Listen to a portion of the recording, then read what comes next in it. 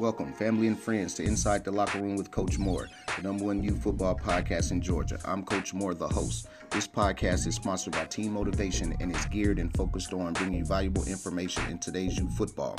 In the beginning of every episode, I will be given a quote of the day, and that quote is by Pete Carroll. Each person holds so much power within themselves that needs to be let out. Sometimes they just need a little nudge, a little direction, a little support, a little coaching, and the greatest things can happen. Thanks, listeners, for tuning in and joining me in today's 7th episode where I'll be discussing offers. Most offers to student athletes at this stage are bogus offers. Sure, many are the real deal, but there are that many more that are nothing more than a way for colleges to stay in the game with a prospect without losing ground on them to other colleges. When in reality, the offer isn't a committable one, though it could be down the road.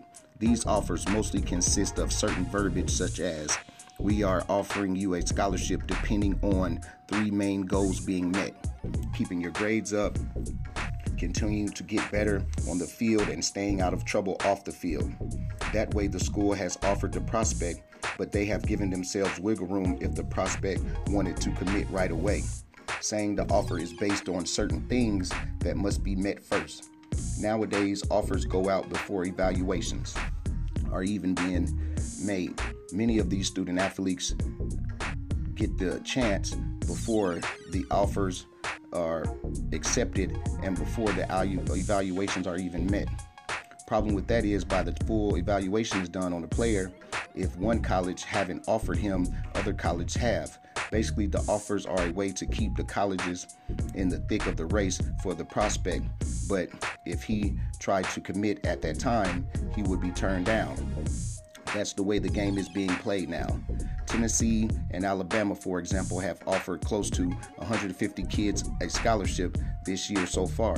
Keep in mind, you can only bring in 25 players a year, so offering 150 seems outrageous, but not when you take into account that many of these offers are simply a way to stay in touch with a player that might be further down the board, but they might want him down the road if they have lost out on other top targets.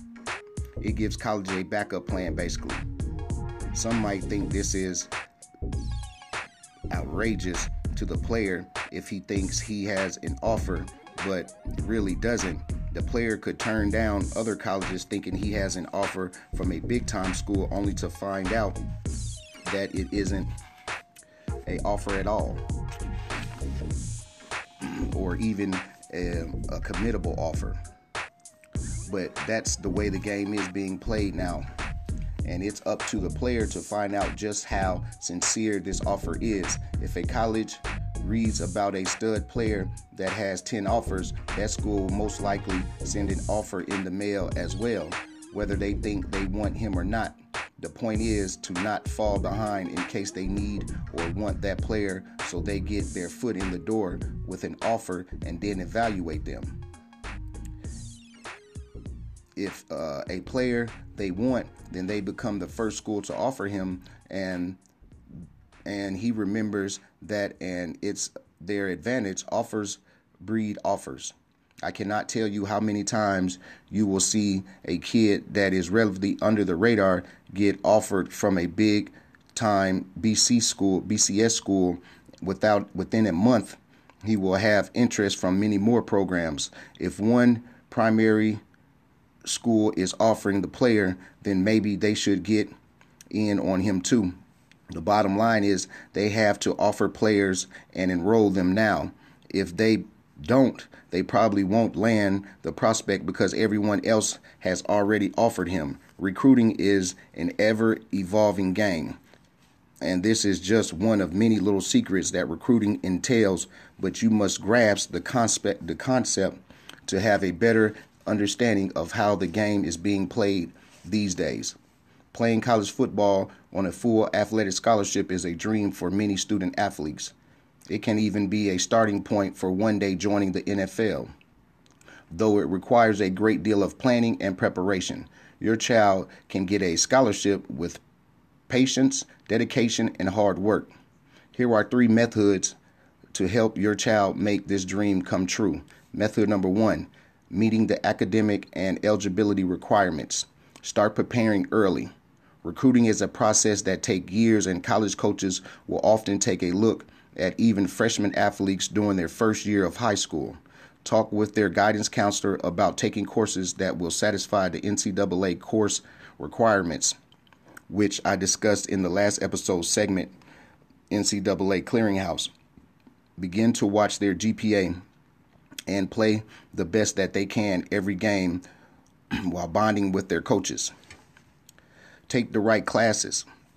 To gain NCAA eligibility, they'll need to complete a set of core courses, which I discussed in last episode segment, NCAA Clearinghouse.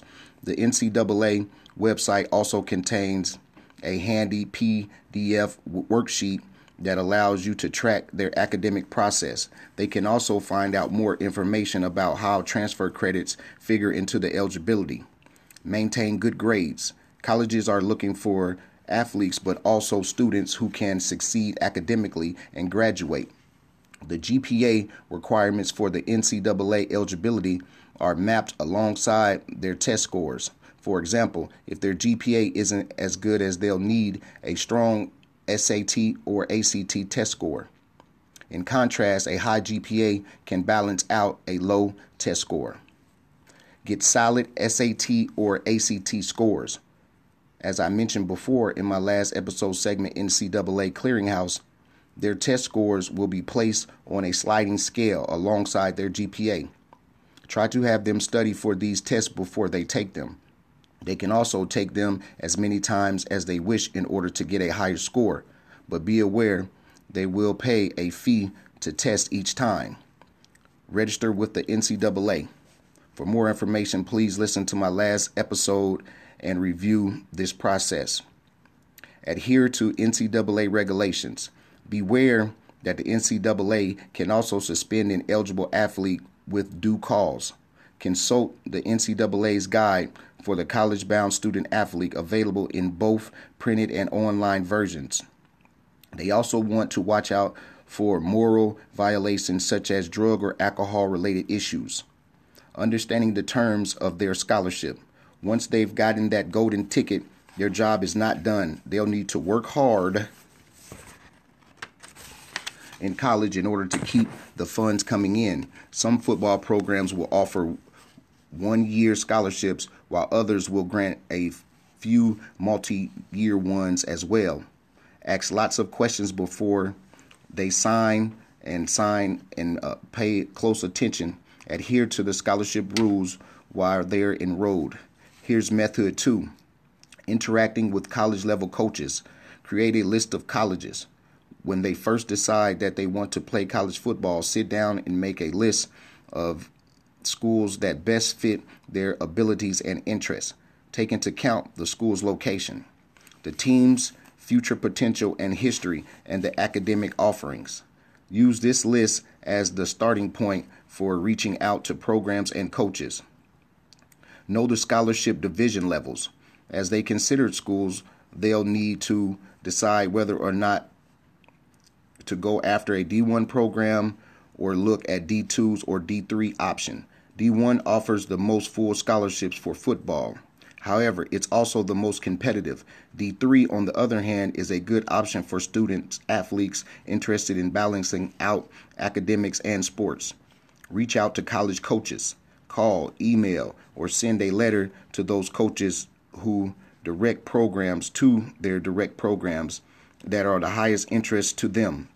Have them introduce themselves and be as specific as they can regarding what attracts them to their program. Get a hold of them as a freshman or sophomore so that they'll be on their radar later on.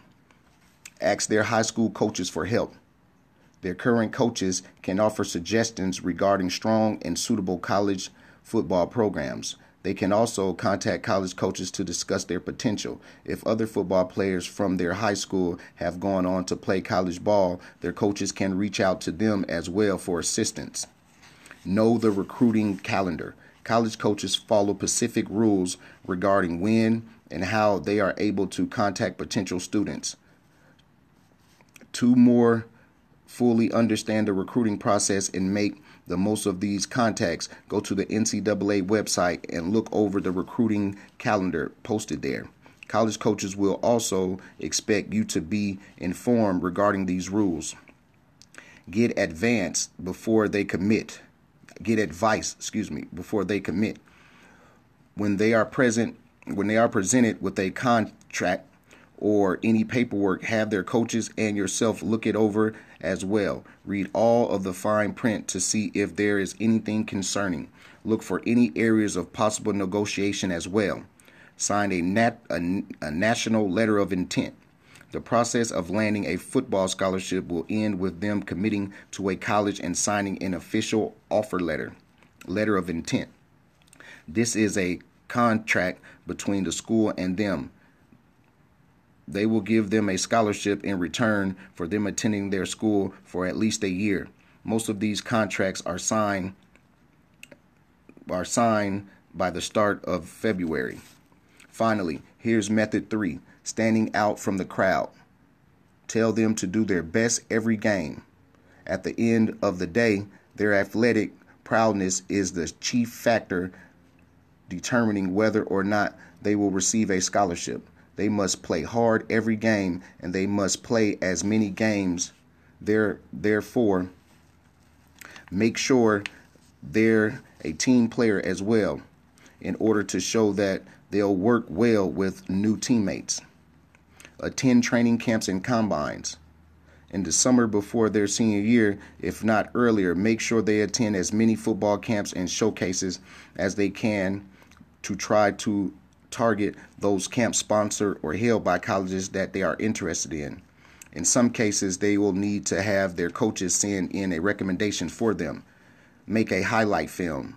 This is a commonly recommended part of recruiting process for every sport, including football. Put together a huddle account of their best plays. It should be 5 minutes or less. Also post their highlights on YouTube and other social media platforms and email the coaches the link.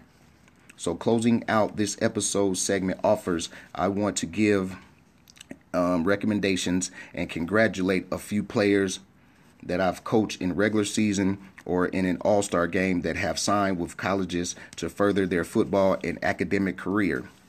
Diamari Chambers committed to Tennessee State. Aiden Gaines committed to Army. Jonathan McGee committed to Georgia Prep. Tyler Roach committed to Tufts. Malachi Robinson committed to Furman. Zaire Thornton committed to Tennessee State. Nico Vagalari committed to Penn. Michael Wright committed to Vanderbilt. Thanks to all my listeners, and I look forward to next week's episode where I'll be discussing social media. If you have any questions or feedback, please feel free to do so. Those questions will be answered Saturday in my Q&A review recap in the Coach's Corner section. Please follow me on Facebook, Inside the Locker Room with Coach Moore, Team Motivation with Coach Moore, and on Spotify, Inside the Locker Room with Coach Moore podcast. Peace and blessings. Thanks.